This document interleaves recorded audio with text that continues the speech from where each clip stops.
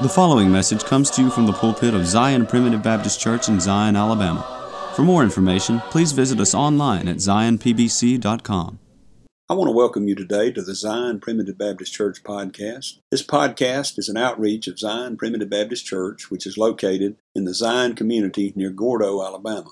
I'm Elder Chris McCool, and I serve as pastor of Zion Primitive Baptist Church. We are a congregation of believers in the sovereign grace of God, where families worship together through the simple practice of preaching, praying, and singing. If you live in this area or are visiting here, we would love to have you attend worship services with us. We meet every Sunday morning at 10:30 a.m. and every Sunday evening at 5 p.m.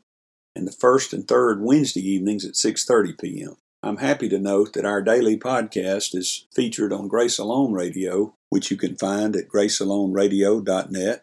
You can find the schedule on the website, and you can also download an app to your phone so that you can listen wherever you are. Grace Alone Radio is a 24-hour streaming service which carries the message of God's sovereign grace around the clock and around the world. Zion Primitive Baptist Church is located at 9487 County Road 49, Gordo, Alabama. That's near the intersection of County Road 49 and Alabama Highway 159, about 8 miles north of Gordo, Alabama, and about 10 miles northeast of Reform, Alabama. If you're interested in finding more sermons, you can go to our website at zionpbc.com. That's zionpbc.com, where you'll find all of our posted sermons as well as a link to subscribe to our podcast. You can also subscribe to our website, which will update you every time a new sermon is posted. In today's sermon, we continue looking at the topic of fornication. You may recall that we're in a series entitled Mortifying Your Members. In Colossians chapter 3, the Apostle Paul tells us that in order to serve God like we ought to, we must first keep our minds on things above and not on earthly things, and we must mortify or murder some things that are in our lives. The first member that he tells us we must murder is fornication. It makes sense, doesn't it? Isn't fornication the primary sin that is thrust in our faces today? Throughout our culture, fornication is glorified and promoted. But what does God say about it? And how can we deal with it?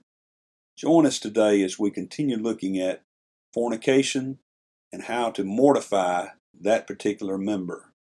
But first, we have a song selection that I hope you enjoy. After the song, please stay tuned for another message of God's sovereign grace from the Zion Primitive Baptist Church pulpit. Be thou my vision, O Lord of my heart. Draw me all else to me, save that thou art. Thou my best all my day, Lord, my night. Waking or sleeping, thy presence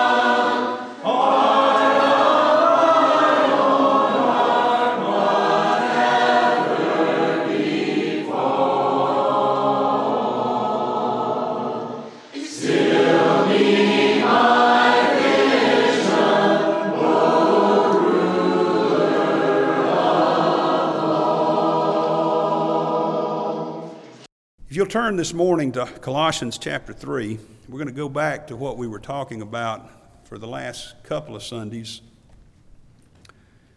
If you recall that Colossians is a book that kind of parallels Ephesians. It's a little shorter than the book of Ephesians. But one of the things that I love about the way Paul writes, especially in Ephesians and Colossians, is in the first few chapters he lays out the foundational principles of the faith. You know, in Ephesians 1 and verse 4, we find the most clear statement of election we'll have, according as he hath chosen us in him before the foundation of the world.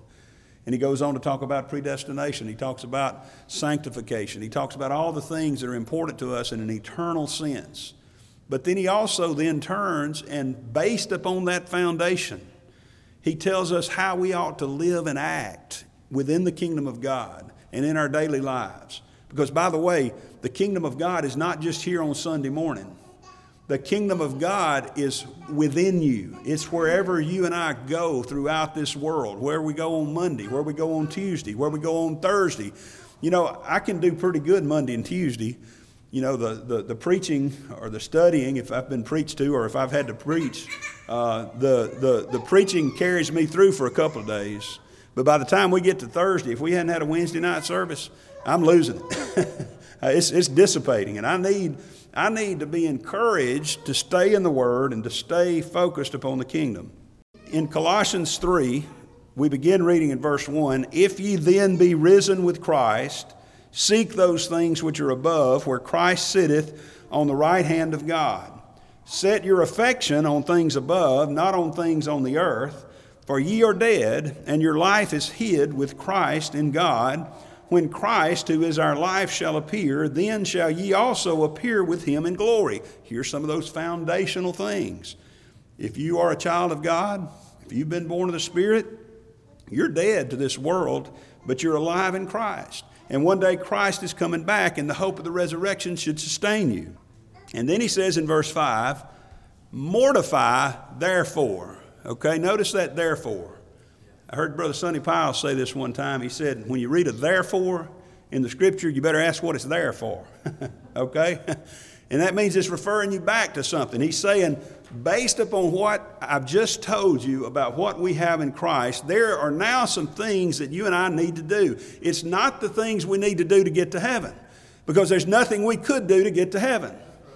A lot of people, a lot of places you'll hear that preach. You got to do more good works than bad works. I'm thankful it's not that way, because I would never qualify to enter heaven. But because Christ was perfect and Christ paid my sin debt, now there's some things I ought to do. And the first thing I ought to do is mortify some things. And that word literally means murder. Murder. I've sort of titled this series, Murdering Your Members. And no, I don't mean killing the members in the church. I'm talking about murdering some members of your body, some things in your body and in your flesh, putting them to death, because that's the way we need to serve the Lord. So he says, mortify some things. Mortify therefore your members which are upon the earth, and then he lists them. And you may recall last time we had started looking at the very first one, and that one is a doozy. Fornication. Fornication. Remember, we looked last time at what fornication is. And basically, fornication is any sexual activity outside the bounds of marriage. That's what it is, simply and clearly. And you know, and let me just say this too. I said this last time, so I'm not going to belabor it this time. These are not comfortable things for me to preach about, okay? They're not the things that I got up this morning and said, yay, I can't wait to talk about fornication in the pulpit, of all things. But the problem with where we are today, with the fornication that's rampant in the world and that's promoted and pushed upon us, is because people would not preach it from the pulpit. And parents haven't talked about it in the home. And we haven't read about it in the Scripture, you see. We didn't get here overnight. We didn't go from Lucy and Desi Arnaz, married couple on TV, sleeping in separate beds on TV, because that was the standard then, to the point where we see advertisements with same-sex couples and transgender people promoted in this world. We didn't get there overnight. You know how we got there? We got there a little step at a time. The old Chinese proverb says a journey of 1,000 miles begins with a single step. A single step. Nobody went to bed last night free from drugs and woke up this morning addicted. It was one step at a time, you see. And the point I'm making is this, is that we didn't get here overnight. And the way we got here was by neglecting to preach and to teach these things. Now, I'm not talking about necessarily the preachers that I know, but I'm talking about in general, in the religious world, it's not focused upon. And in fact, the theme song that I see out in the world today is pretty much anything goes. Anything goes. I want to assure you, Brother Mackey knows this, anything goes is not the theme song of the church. There is truth. There's a foundation upon which it's built. The church is the pillar and the ground of the truth. We're built upon the truth, and we should hold the truth up for everyone to see. We mentioned this, and I'm going to mention it again. We need to be careful in the way we look at what's going on in the world today, too. I realize that the homosexual movement and homosexuality in general is the end of a long line of degradation. I understand that. And there are consequences to sins here in this life that are different based upon what sin you commit. But don't ever think that homosexuality and all the things that are happening today is some kind of separate category. You know what it is? It's just fornication. And my point is this, is we can't be okay with adultery. We can't be okay with boys will be boys. We can't be okay with it's all right to sow your wild oats and then say, oh, but not with homosexuality. It's all under the umbrella of fornication, okay? Now, we talked about it. If you want to hear it, go listen to the podcast when I put it up. We talked about what a problem homosexuality is, but just understand that it's all under the umbrella of fornication. We can't pick and choose which sins we condemn. So, with that said, I want to talk to you this morning, not so much about what fornication is, because we've dealt with that, but I want to talk to you this morning, if the Lord will be my helper, about what fornication does, what it does to us, okay? Because see, there's a specific problem, there's a specific way in which fornication works. Turn with me back over to 1 Corinthians chapter 6, just for a moment. 1 Corinthians chapter 6 and verse 15. Know ye not that your bodies are the members of Christ? Shall I then take the members of Christ and make them the members of an harlot? God forbid. What? Know ye not that he which is joined to an harlot is one body? For two, saith he, shall be one flesh. But he that is joined unto the Lord is one spirit. Now look at verse 18. We're going to come back to that hopefully today, if not next time. But notice what it says about fornication. It doesn't say fight fornication. It doesn't say stand against fornication. It says flee fornication. I don't want to get too far ahead of myself. But you want to know how to mortify this particular member, fornication? Flee it.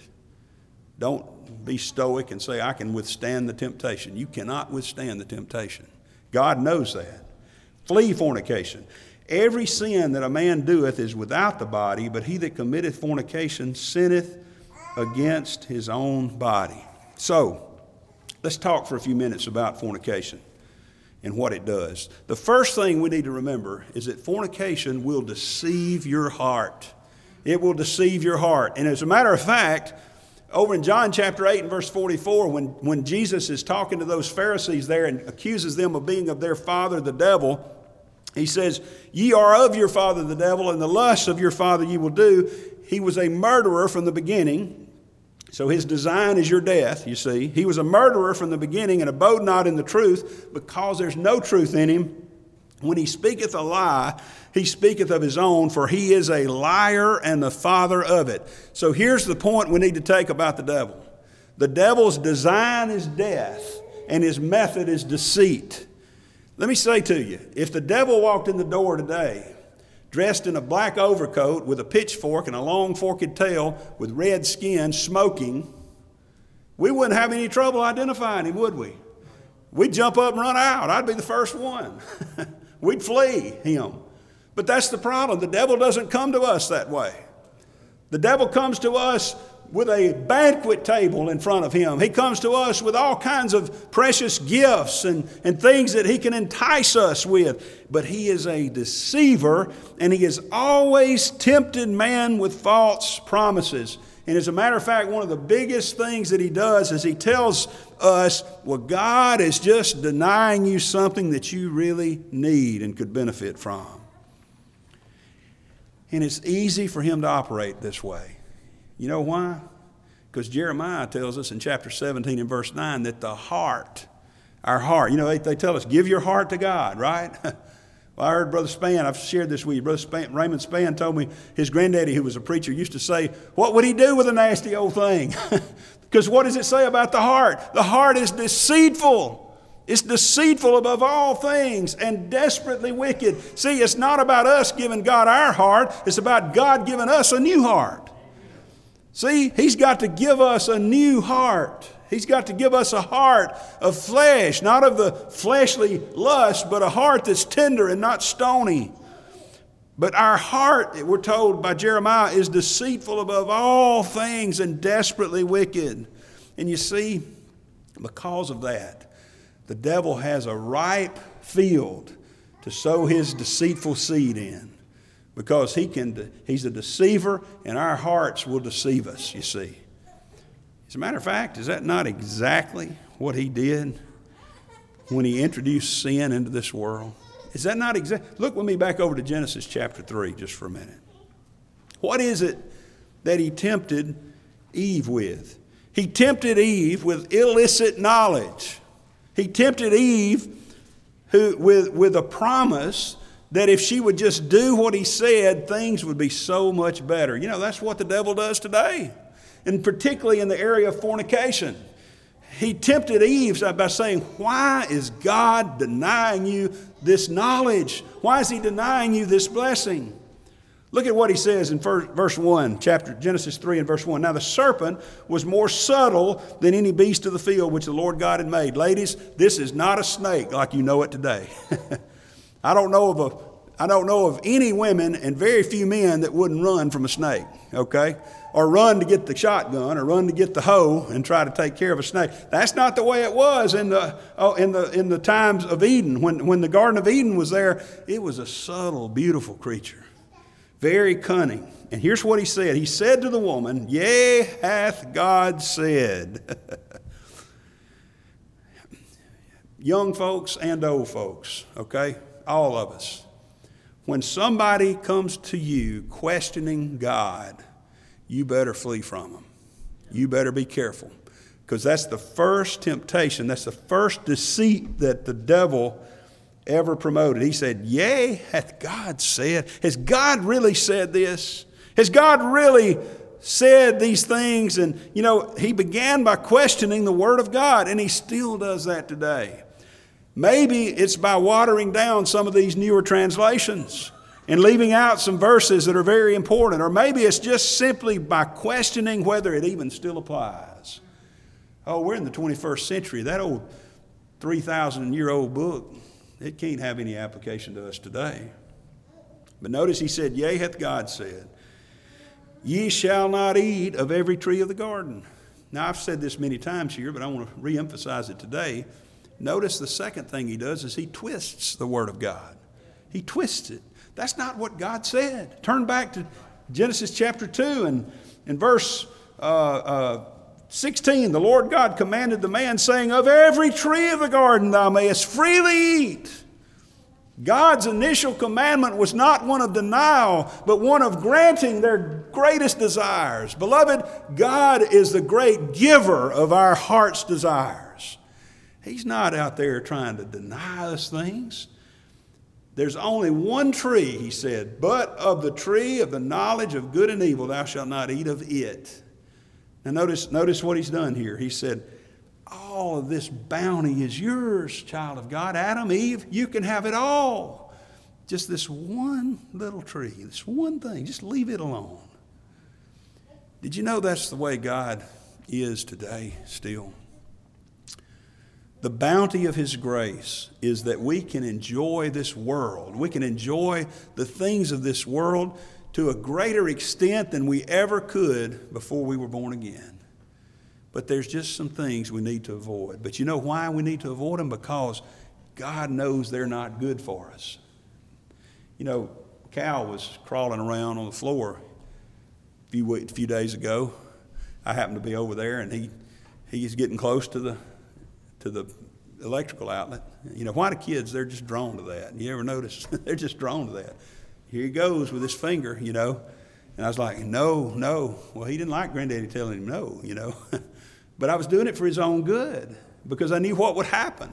I knew it would hurt him. And you see, that's what God is doing here. Satan twisted what God said, did not quote it properly. So let me just say this to you.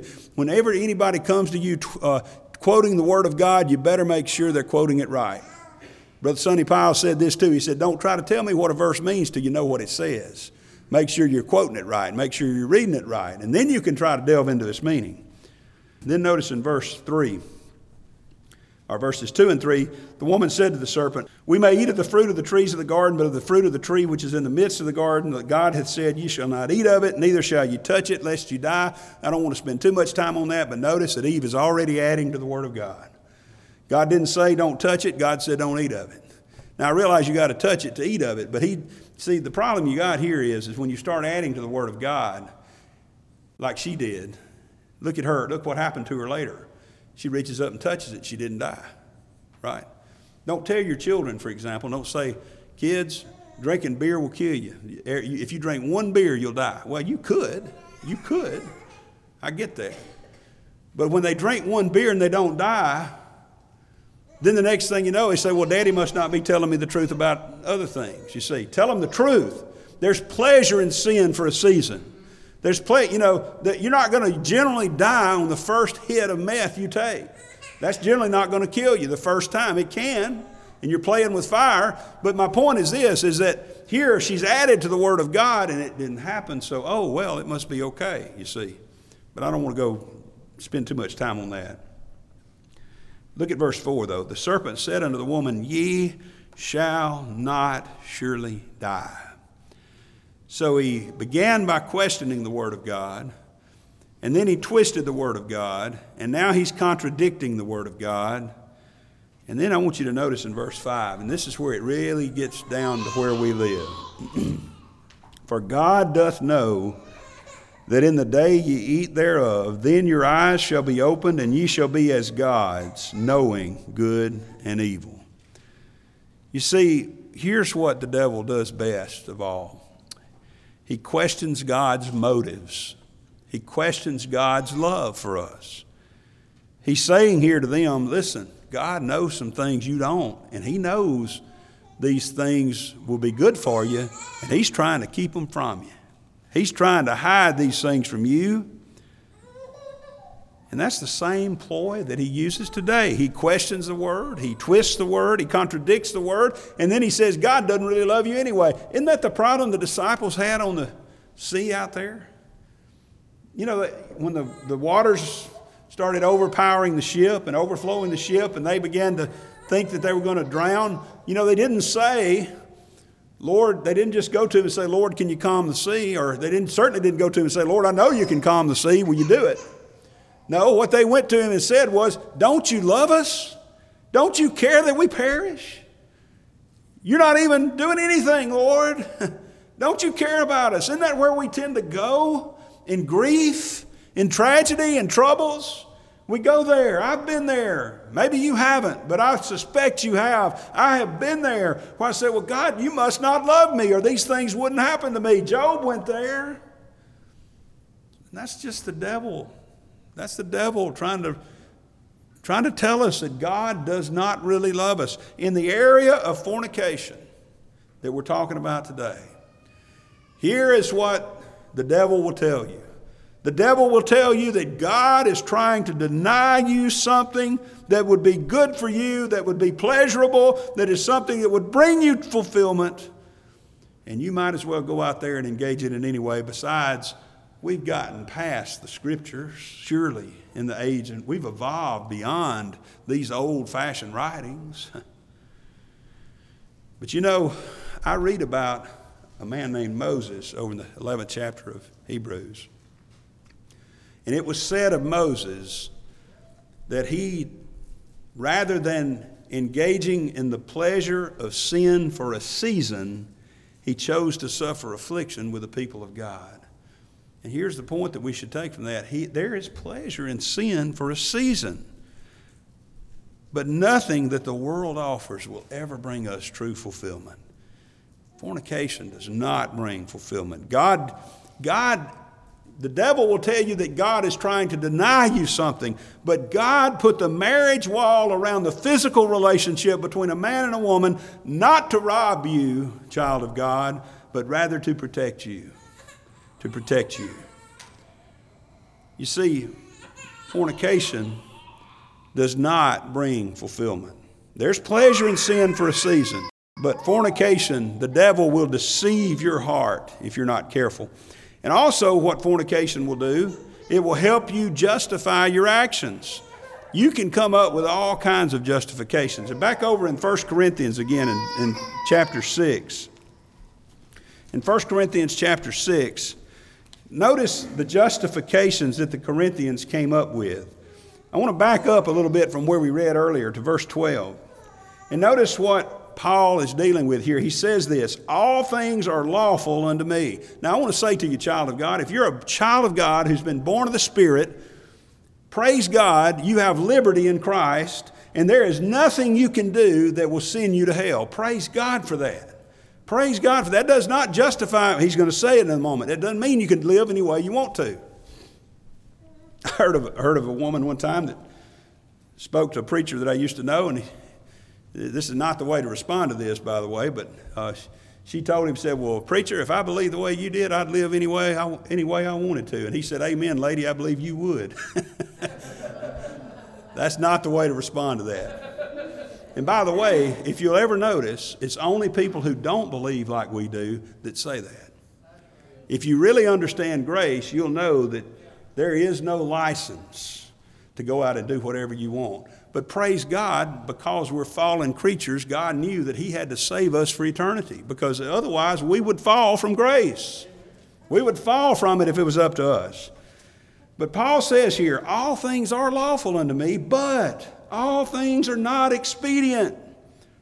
He says, all things are lawful for me, but I will not be brought under the power of any. Notice what Paul is saying here. He's saying, I've got liberty. I'm a child of God. I've got liberty in Christ. But everything that I may be free to do some things, but those things are not expedient for me. Expedient just means profitable. Over in Galatians, the 5th chapter, I believe it is, in verse 13, Paul wrote that, he said, you've been called under liberty, but use not liberty for an occasion to the flesh, but by love serve one another. You can commit murder and still go to heaven. Paul is an example of that. I could have convicted Paul of murdering Stephen. He held their coats as an accomplice while they stoned him. You can commit murder and still go to heaven, but what horrible consequences you will experience here. There are people on death row today who I fully expect I will see in heaven. But you see, the consequences of their actions here were so terrible. And that's what he's saying here. There's things I can do that are maybe lawful under the sense that I'm not under the law anymore, but they're sure not profitable for me. That's what the Corinthians apparently were saying. They were saying, look, it's okay to eat these things that were dedicated to idols, where in that day the fornication that was rampant was even found in the pagan worship out there. During their religious ceremonies, they would have temple prostitutes that would actually engage in sexual activity during their worship service. And they said, it's okay, that's not a big deal. And we can, in the time of the Roman Empire, it was expected that a husband would have a mistress. That was just expected. If you didn't, you were strange. There was a time in this world that we live in where that would have been strange. It's not quite so strange anymore, unfortunately, because of the way the society has promoted fornication. But my point is this, in that day it was weird. You were considered weird if you were a man who was a Christian who was faithful to your wife. And those Corinthians were struggling with that. They were having trouble with that in that day. And Paul said, listen, all things they're all lawful. I have liberty, but everything is not profitable for me to do, especially now that I have this liberty, you see. Due to the constraints of time, we will stop the message here.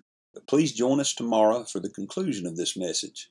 If you would like to subscribe to our website, please go to www.zionpbc.com and sign up for email updates.